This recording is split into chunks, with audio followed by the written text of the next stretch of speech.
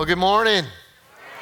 Welcome, everybody. Thanks for here in Charleston coming by on your way to the beach today. We appreciate that.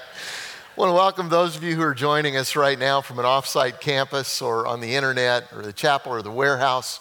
We're glad that you guys are along too. I just want to say this, here at the Long Point campus, we just heard some music that they'll be using in heaven. It's called Bluegrass, and it was pretty awesome. And we're having a benefit concert this afternoon for the School of Worship at 2:30. Balsam Range is going to be here. If you're in the Charleston area, you may want to be a part of it. Some great stuff for a good cause. I'm glad you guys are here. Let me ask you a question. Have you ever had somebody say to you, you can go back to middle school days. This happened to all of us. You got all these friends together and somebody comes up to you and they say, you know Johnny, right? Yeah, I know Johnny. Johnny's my best friend. Did you know he said, and then fill in the blank, he said something. And it was offensive to you, or it was something that was out of character to him, and you couldn't believe it. It caused all kind of rifts between the two. It could be kind of like if you're a Gamecock fan, you have a friend that's a Gamecock fan, somebody comes and says that they're cheering for Clemson this year. You go, there's no way. I mean, that's like treason. How could you do that? You know, and you've got all of this stuff. I shouldn't have said that. I'm sorry, I repent. But So you've got all this going on, and you've got people dividing one side against the other because of something that was said that was out of character. You find out that it was said, and you feel a little cheapened about the relationship. You might feel a little bit angry. You say, how could they say something like that? Well, let's suppose that you and I were to go back in time to the first century, and we live in Jerusalem, Judea, the surrounding area. And you have a friend whose name is Matthew. And he comes up to you and he says, you know Jesus, right? You go, yeah, I know Jesus. I kind of consider myself a follower. I love his teaching. I love what he stands for. He seems to bring, peace. He brings a good message to everybody. And Matthew says, you wouldn't believe what I heard him say. In fact, it was just the other day, and I wrote it down. I wrote it down for you, and I've got it in Matthew chapter 10 and verse 35. It says, Jesus said, I have come to set a man against his father, and a daughter against her mother, and a daughter-in-law against her mother-in-law. Your enemies will be right in your own household. Some of you are going, hey, I experienced that at Easter dinner this past week. That's true, Jesus said, and then you got another friend named Luke, and he wrote this, he was at the same place, and here's what he wrote. He said, do you think, he's talking about Jesus, that I have come to bring peace to the earth? Yeah, as a matter of fact, I did think that. No, I have come to divide people against each other. From now on, families will be split apart. 3 in favor of me, 2 against, or 2 in favor and 3 against. Father will be divided against son, son against father, mother against daughter, daughter against mother, mother-in-law against daughter-in-law, daughter-in-law against mother-in-law. And he probably could have gone on and on and on to capture all of the relationships. And you hear that and you go, well, that's not the Jesus I know. The Jesus I know he brings peace, and he couldn't have said that. And Matthew and Luke said, yeah, he did. He did say that. And so you go, well, I'm going to have to re-examine, everything I know about him. Maybe I wonder what else he said that I've got wrong. Well, we're in a series that we're calling Outrageous. And we're talking about how you handle some of the outrageous things that Jesus sometimes said that sometimes didn't square with the Jesus that we know. And we can do a lot of things when we read those things. How many of you have read a scripture, and maybe it was the words of Jesus, you went, oh man, I sure don't understand that. That's not the Jesus that I think I follow. That's not the Jesus that I know. And when you come to something like that, you've got several options. You can let it drive a wedge between you and your faith. You can kind of skim those verses. Anybody do that? You come to something you don't understand, skim. I'm going to go to something else. I don't understand it. Or you can ask some questions that will deepen the knowledge and the relationship of the Jesus that you follow. In the case of what Matthew said, and also the case maybe of friends growing up that do things differently than what you thought that was in character for them, there may be another answer. Either you didn't know them, either you didn't understand them as well as you thought they did, or you did, or their statement may very well be taken out of context. And so what I want to challenge you to do when you find a statement of Jesus that you don't understand, or anything else in the Bible that you go, wow, what's up with that? Ask a couple of questions. First of all, with Jesus, you ask, what was the context of who he was talking to? Who was the audience, and why would he have said what he said? And secondly, what's the sum total of his message? What has he said before? Is this consistent with his message, all the way through? So let's kind of look at those. What I'm going to do is I want to look at this particular passage. Who was he talking to? What was he saying? Let's see if we can get a grasp on what it was. And then I want to take just a few minutes at the end. I want to apply to each one of us kind of what the so what. Why should I care? How do I handle this? Where do I go from here? So who was he talking to? Sometimes you say things differently depending on the audience. Would you agree with that? I mean, you might say the same thing, but you say it differently depending on who you're talking to. For example, I am speaking this year. I spoke at the women's conference here at Seacoast in January, and I'm going to be speaking to a men's gathering here in August. And basically, I'm probably going to take the same truth, but I'm going to talk about it and speak in different ways. I might say the same thing at both places, but I'll say it in two different ways. At the women's conference, the truth will be clothed in nice and gentle words, lots of feeling talk, and pictures of my grandkids and Bed Bath & Beyond illustrations. That's the type thing that we did for that, okay? For the men's event, we might bring out a few bowling words, men like that. Lots of sports analogies, references to testosterone, a little more rah-rah, a little plain, high challenge, high motivation, because that's kind of what the guys like. So you say, well, who was Jesus talking to when he made the statements that we read just a minute ago?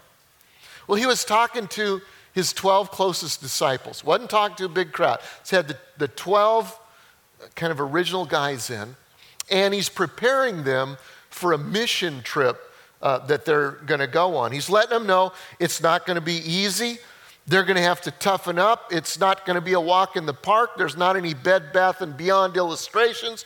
Most of them will ultimately lose their life in the process of being evangelists for him.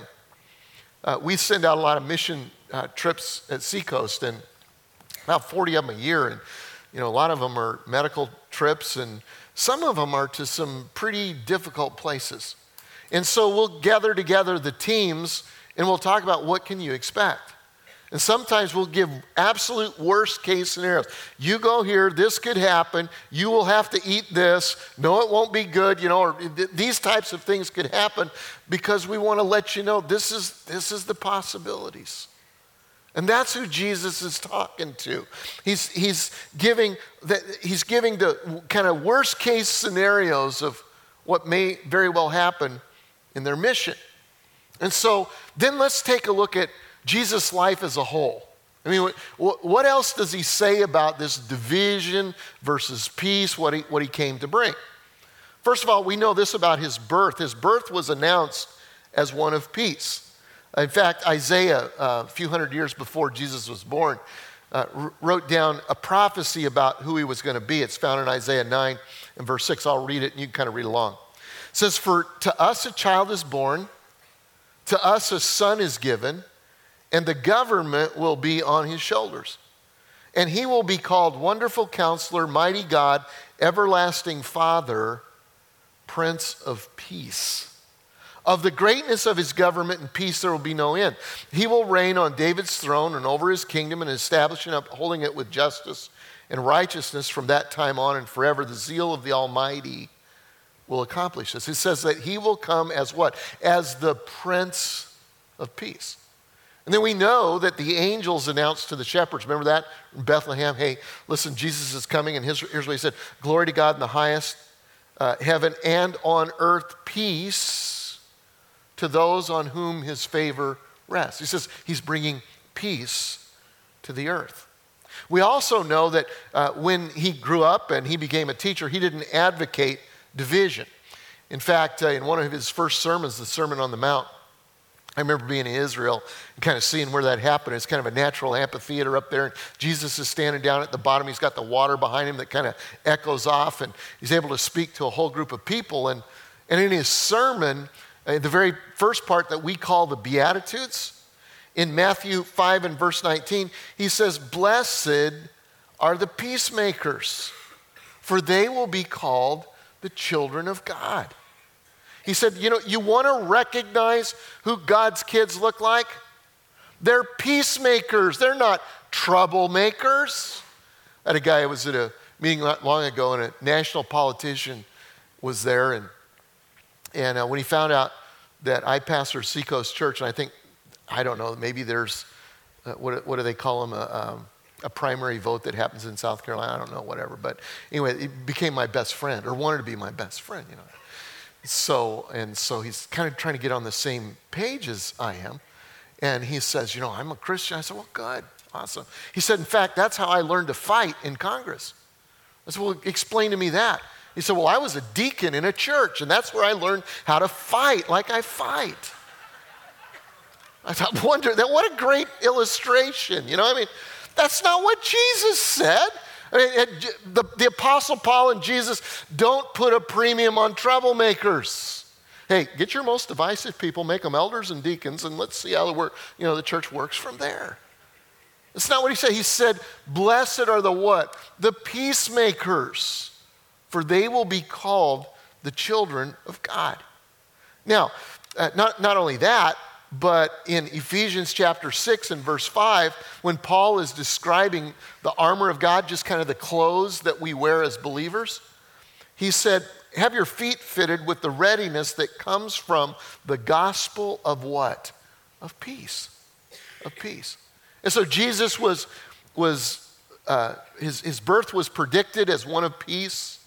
When he taught, he said there's a premium on being a peacemaker, and that the gospel would be called the gospel of peace. Not only that, here's something else to think about. When he said what he said, he's speaking from personal experience. Now, as a public speaker, the most powerful illustrations that you can have are those that come from your own experience. Occasionally, you read something and you talk about what somebody else said, but you guys relate probably most when I'll say, it's kind of like this, and I'll talk about something that's going on in my life, or Debbie and I, or give a grandkid story, and you go, okay, yeah, I get that. Well, Jesus here is given a personal illustration. See, this is what's going on. He's living what he's talking about. There's tension and conflict in his family. Some of us think about Jesus and we go, oh man, it would have been wonderful, Mary and Joseph and Jesus and the manger and all of this. And they grew up and he was a perfect kid and everybody loved one another. Not so much. He was a perfect kid. In fact, on Mother's Day, I'm going to do a message called Stuff Jesus Said to His Mother. And that's interesting. But anyway, but there's tension and conflict in his family. In John chapter 7 and verse 5, it says, for even his own brothers didn't believe in him. Can you imagine that?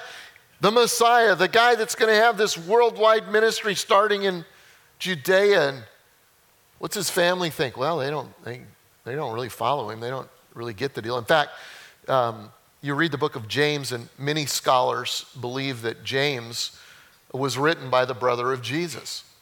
But at this point, when John wrote the scripture for even his brother didn't believe, he didn't follow. In fact, we know that James didn't come to know Jesus until after the resurrection. So not only did they not follow him, but they were literally actively opposed to him. Look at the next verse in Mark chapter 3 and verse 21. It says, then Jesus entered a house, and again a crowd gathered, so that he and his disciples were not even able to eat. And when his family heard about this, they went to take charge of him, for they said, he's out of his mind.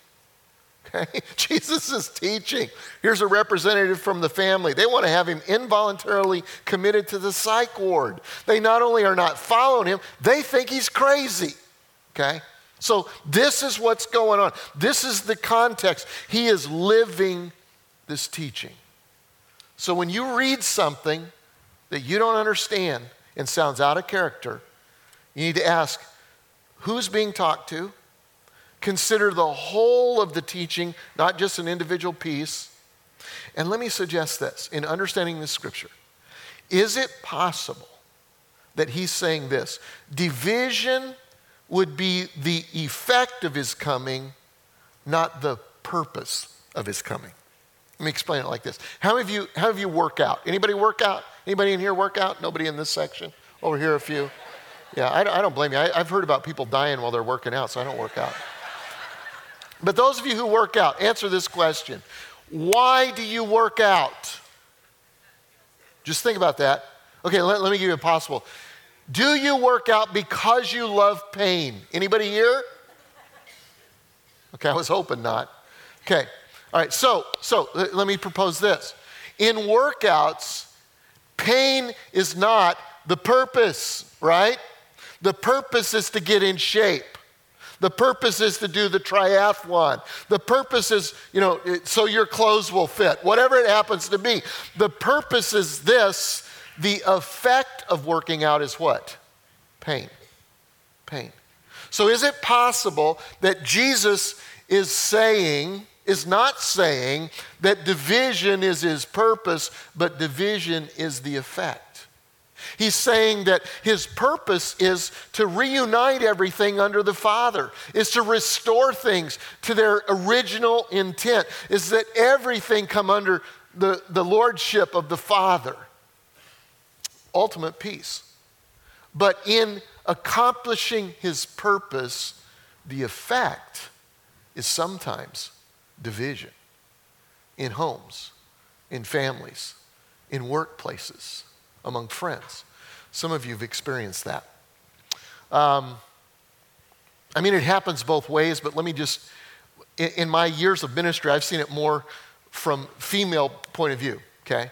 Maybe you've got two people who are married, and she comes to Christ, and he doesn't. And sometimes, they can coexist okay like that. Not ideal, but it's okay. Sometimes there's a lot of tension that builds up because of that.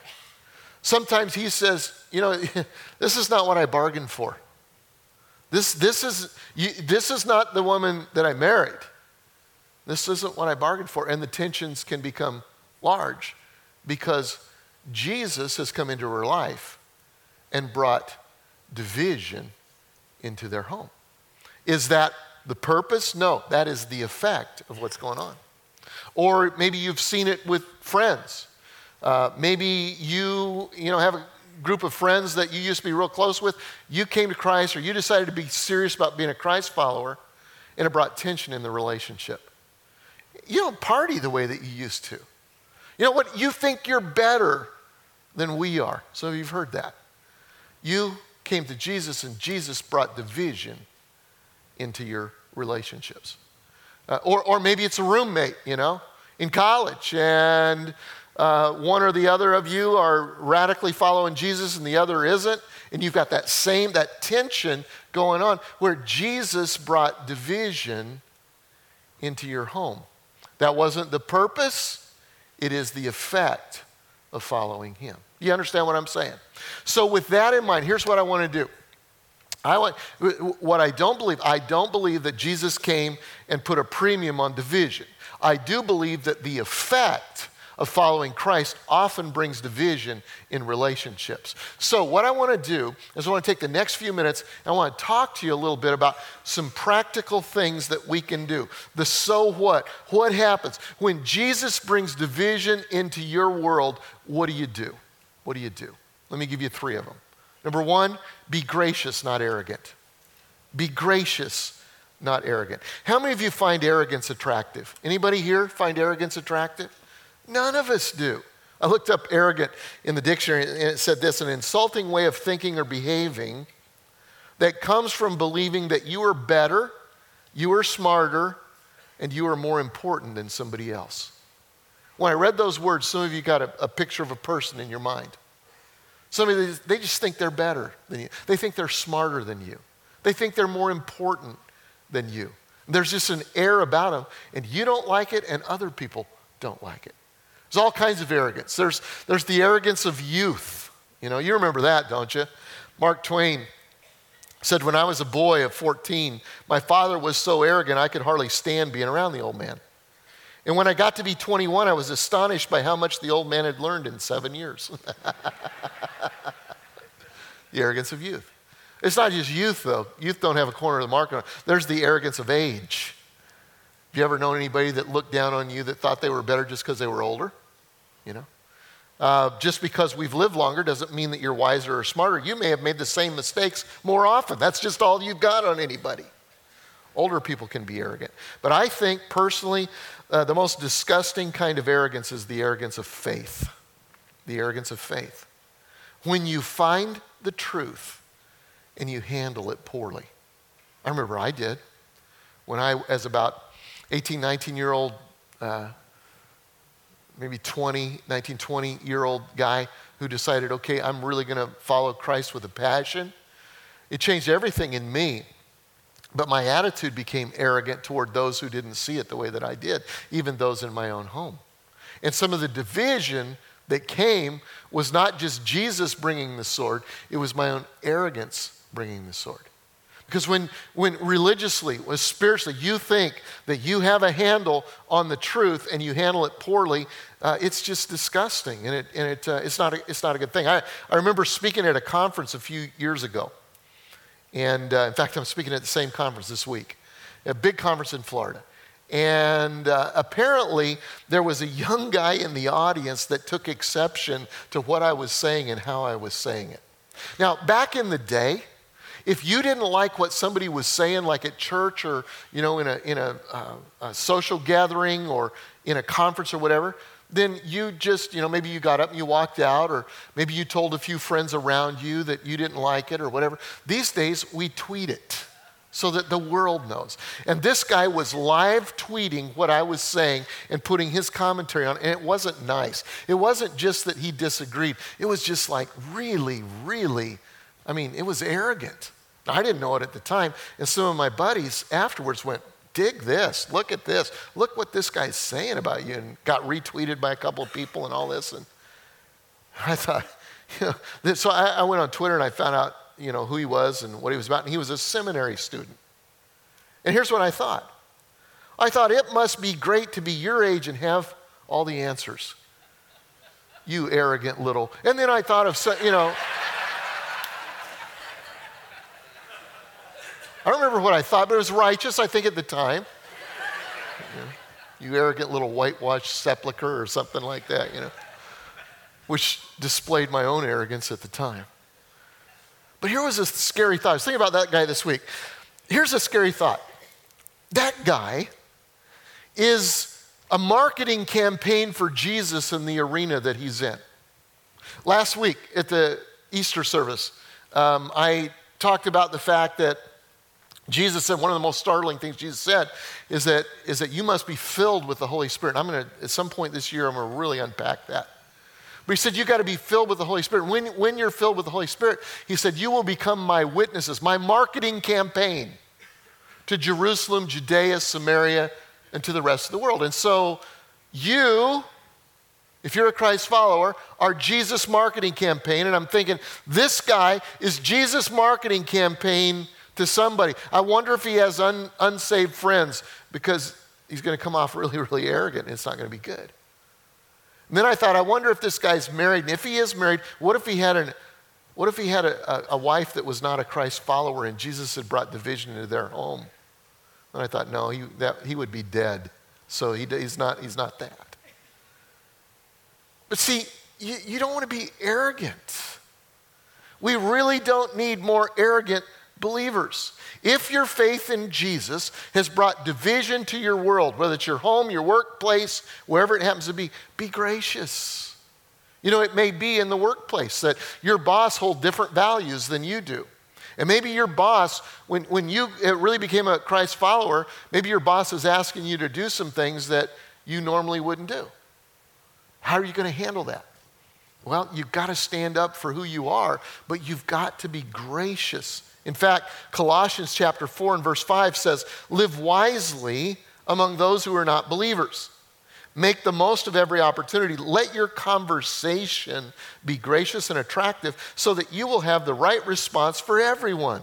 It says, let your conversation be gracious with those outside of the faith, because people don't respond as much to what you say as how you say it. Would you agree with that? He says, gracious words in Proverbs 16 are a honeycomb, sweet to the soul and healing to the bones. Peter, in 1 Peter chapter 3, gives specific instructions to women who are in a situation like I explained earlier, where maybe their husband is not a Christ follower. And he says this. He says, in the same way, wives should yield to your husbands. Then if some husbands do not obey God's teaching, they will be persuaded to believe without anyone saying a word to them. They will be persuaded by the way their wives live. How's that? Be gracious and not arrogant. Let me give you a second one. If you find that Jesus has brought division into your arena, be tolerant, not judgmental. Tolerant, not judgmental. Tolerance has become a casualty of the culture wars in America these days. I looked up the definition of tolerant. Here it is. The ability or willingness to tolerate something, in particular the existence of opinions or behavior that you do not necessarily agree with.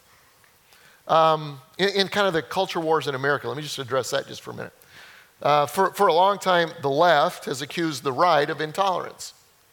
And sometimes they've accused the church. People have accused, those outside the church have accused the church of intolerance, and they've probably been right. We have not been real wise at times in how we deal with people who don't agree with us, okay?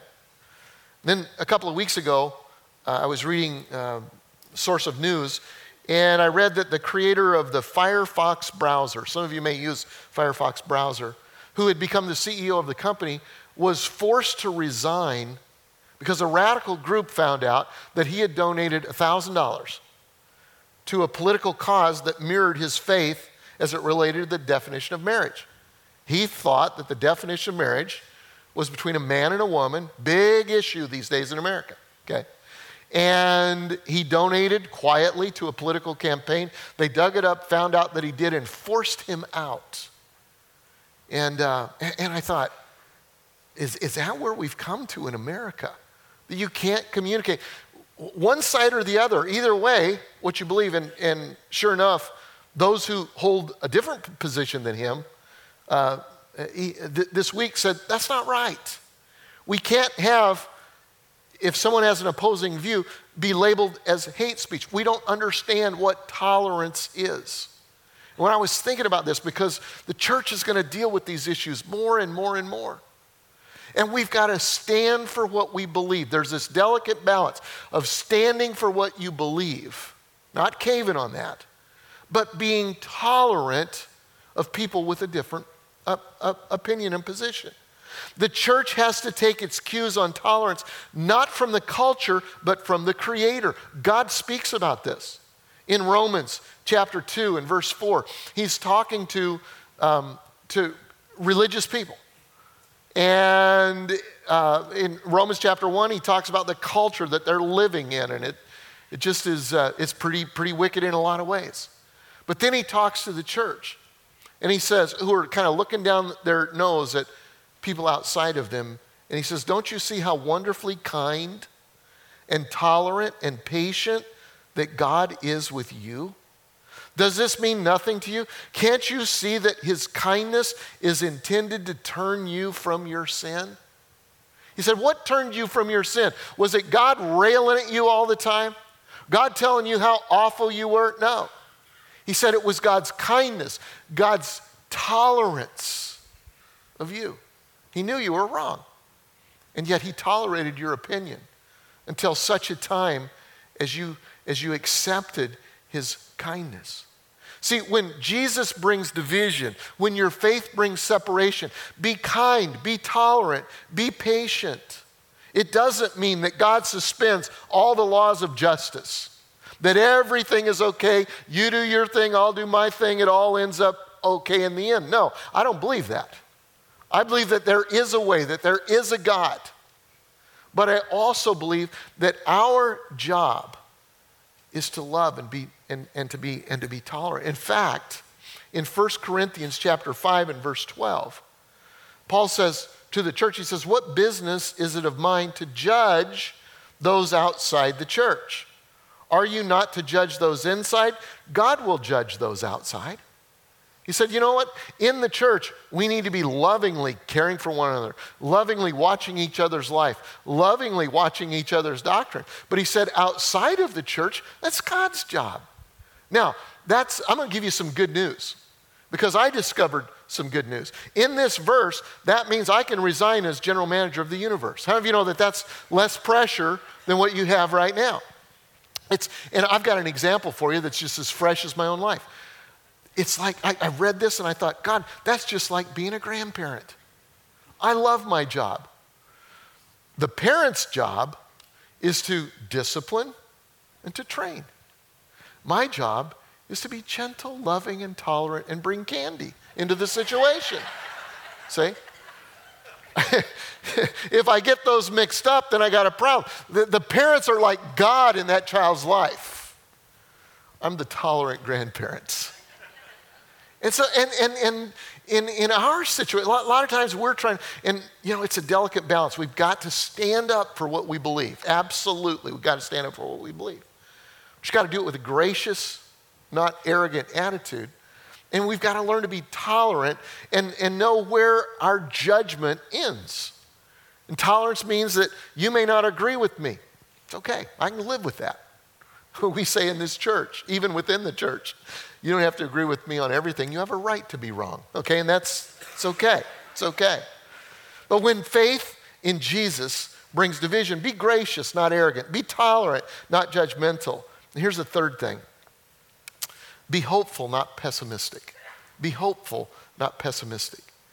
And let me talk to you just a minute. There are some of you that are living this right now. For most of us, it's just kind of I know somebody that has this kind of division going on. But some of you are living it right now. And you're going, when does this end?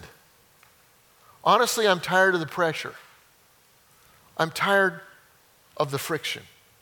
How long do I have to live this way? How long must I be miserable? Let me tell you something. Pain is inevitable, but misery is optional. You can not avoid the pain, but you can avoid the joy, and you don't want to do that. Philippians chapter 4 and verse 4 says, always be joyful, or be full of joy in the Lord. Again, I say it, rejoice. God never asks us to do something we can't do, and it's not like a Pollyanna. But here's what he's saying. He's saying, if you're in a difficult financial situation, you can find joy in the middle of it. If you're in a difficult physical situation, you can find joy in the middle of it. If you're in the difficult relational situation where your faith in Jesus has brought division into your home, into your roommate, into your business, into wherever it is, you can choose joy. How do you do that? Romans 15:13. May the God of hope fill you with all joy. It's not your own thing. It's not finding something inside. It's coming from God who fills you with all joy and peace as you trust in him, so that you may overflow with hope by the power of the Holy Spirit. It's learning to live a life full of the Holy Spirit so that you overflow with joy, God's joy, and you overflow with hope. Be hopeful, not pessimistic. Hope says, you know what? The story in my loved one's life isn't over yet. Hope says God is able to do abundantly more than I could ask or imagine. Hope says God is at work in my current circumstances, whether I feel it or not, God is at work. Debbie's mother went to be with Jesus last year. She and her husband lived in the same home for over 50 years. Her husband, my father-in-law, went to be with Jesus about 3 years ago. And so next month, the kids are selling the family house. And they have to. They can't keep up with it, and they're scattered around. There's one brother, it would be his responsibility. And I got to be real honest with you. I'm very sentimental about it. I'm more sentimental about it than the kids are, I think, to some degree. The house means a lot to me. It's not because of the size of the house, because it's a little bitty house. It's just a little postage stamp. I doubt if it's 800 square feet, the upstairs level, and they got a little basement carved out of that. It's not because of where it's located, because the neighborhood is definitely deteriorated over the years. It's because of what is in that house. My father-in-law was a blue-collar airplane mechanic, worked on black boxes and the controls in an airplane all his life. He was good with his hands, something that I'm not. Never have been and never will be. He could make anything. And so inside that house, especially in the basement part of it, he handcrafted paneling for the walls. Now, when you think of paneling, you think of going to Lowe's, and getting a sheet of paneling or whatever. It's not what he did. He took individual boards and he carved them out beautifully. And the whole downstairs is done with his handiwork. The furniture he made, and it's immaculate. The things on the wall, the trinkets and all of that are beautiful, and it's a part of him, and he made them. One time, just a few years ago, I took Joshua and Jason to see him because I knew he wouldn't be around for a long time. And I wanted them, although they'd known their grandfather a little bit, I wanted them to really, really know him. So we went and we spent a day with him, just us guys. And he took us into his woodworking shop in the backyard, and he showed us the lathe. The lathe is this thing, you put a board kind of like this on the lathe, and they apply friction and pressure to it, and ultimately they carve it out. He could make all kinds of things with it. He showed us, his other tools, his planer. I think this is a planer. Somebody told me that it was. It has a little blade in there, and what he would do is he would apply pressure to this, and he would make something beautiful out of it. See, I asked, what does it take to turn a piece of lumber into a work of art? It takes vision. Somebody was telling me last night that one of their friends or family members was a carver, and he said, how do you make something beautiful out of this? And he said, you just cut away everything that doesn't look like a duck, Vision. It takes the right tools, and it takes the right amount of friction in order to carve it away. Well, can I tell you this? The master craftsman has a vision for your life. He knows the life that he wants for you. Jesus said, I've come that you might have it more abundantly. He has the tools of his word, of the Holy Spirit, but he also uses circumstances and the people that he brings in to your life. And he applies just the right amount of friction, and the end result is a work of art. According to Ephesians chapter 2 and verse 10, it's a masterpiece. He said, for you are God's masterpiece. He has created us anew in Christ Jesus so that we can do the good things that he planned for us long ago. So let me just speak to the few among us here. Probably in a crowd this large, as we'll hear this today, there'll be a few hundred of us who are in a situation right now where our following Jesus has brought friction and division into our home. Don't give up. Don't give in.